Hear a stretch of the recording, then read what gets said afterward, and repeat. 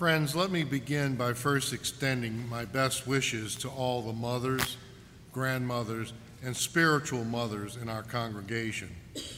May this day be blessed and joy-filled for all of you. And Father Robert has a very special blessing for you at the end of this Mass. Those of you who know me can attest that I am a great sports fan, and so are my two sons. One of my sons got to attend a Pelicans home game a couple of weeks ago in which the Pelicans had to win to get into the playoffs. He did what all enthusiastic sports fans do. He put on his Pelicans attire before heading off to the game, one in which the Pels organization was handing out red Pelican team t-shirts to every fan.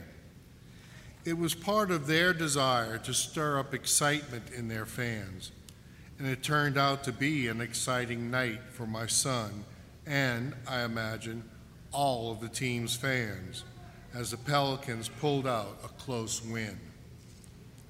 According to my son, there was great zeal and fervor in that arena, and I am sure most of you can relate to this.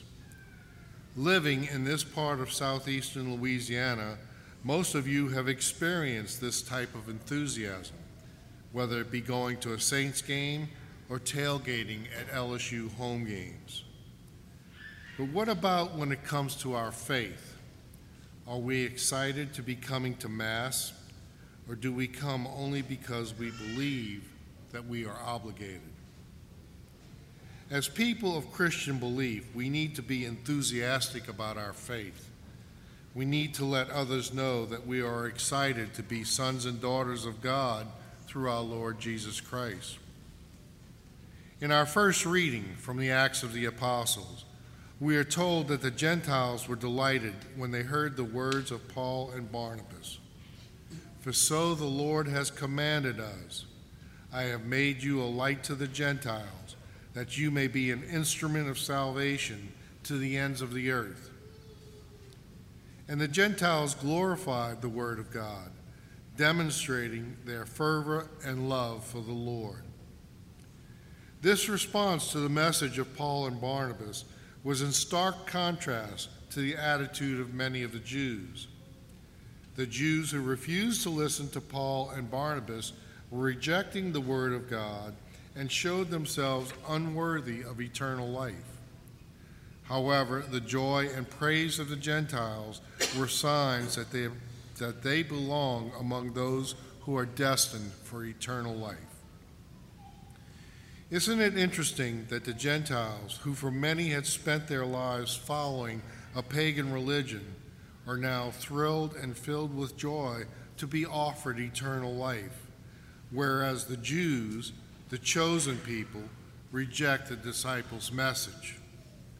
The Gentiles opened their hearts and minds to the gift of eternal life, but the Jews, because of pride and perhaps jealousy, closed theirs. The zeal of the Gentiles revealed a thirst for a true God. Their worship of pagan gods must have left them empty. They were able to see them for what they were, just the work of men's hands. They had come to the realization that these gods were not concerned about their welfare. So when they heard the message that the Christians revealed of a true God who loved mankind so much that he sent his Son to redeem man and offer eternal life, this was a startling but welcome message for them. Which brings us to today's gospel reading. In this gospel, we hear some of the most comforting and reassuring words ever spoken by Jesus. My sheep hear my voice. Christ ends by saying, and no one can take them out of my Father's hands, for the Father and I are one. Friends, these words should inspire us to be filled with such gratitude that we would want to proclaim the goodness of Jesus, our Lord and our God, to everyone.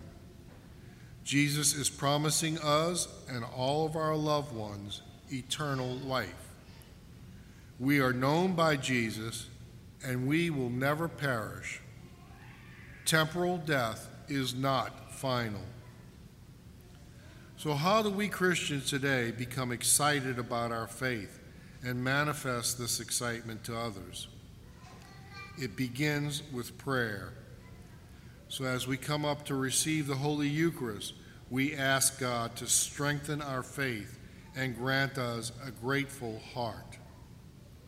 Then we remember that we are wayfarers. We are on a journey. This life is not all there is. Our mortal life will end someday, but Christ has promised us eternal life if we listen to him and follow him. So we make a commitment to give God more than just the bare minimum. We start off each day by thanking God for all the blessings he has given us. We strive to go to Mass as often as we can. We talk about the Scriptures with our family and friends. We ask our family to pray with us every day, even if it is just saying the Our Father prayer. We join a rosary group, or we start one together with our family and friends. Unlike sports fans, we don't have to walk around with painted faces, huge wigs, and jerseys to show our zeal for our faith. But we do need to listen to Christ and follow him. That means we are to bring Christ to others and accompany them on their faith journey. This is what the apostles and heavenly saints did, and this is what is asked of us also.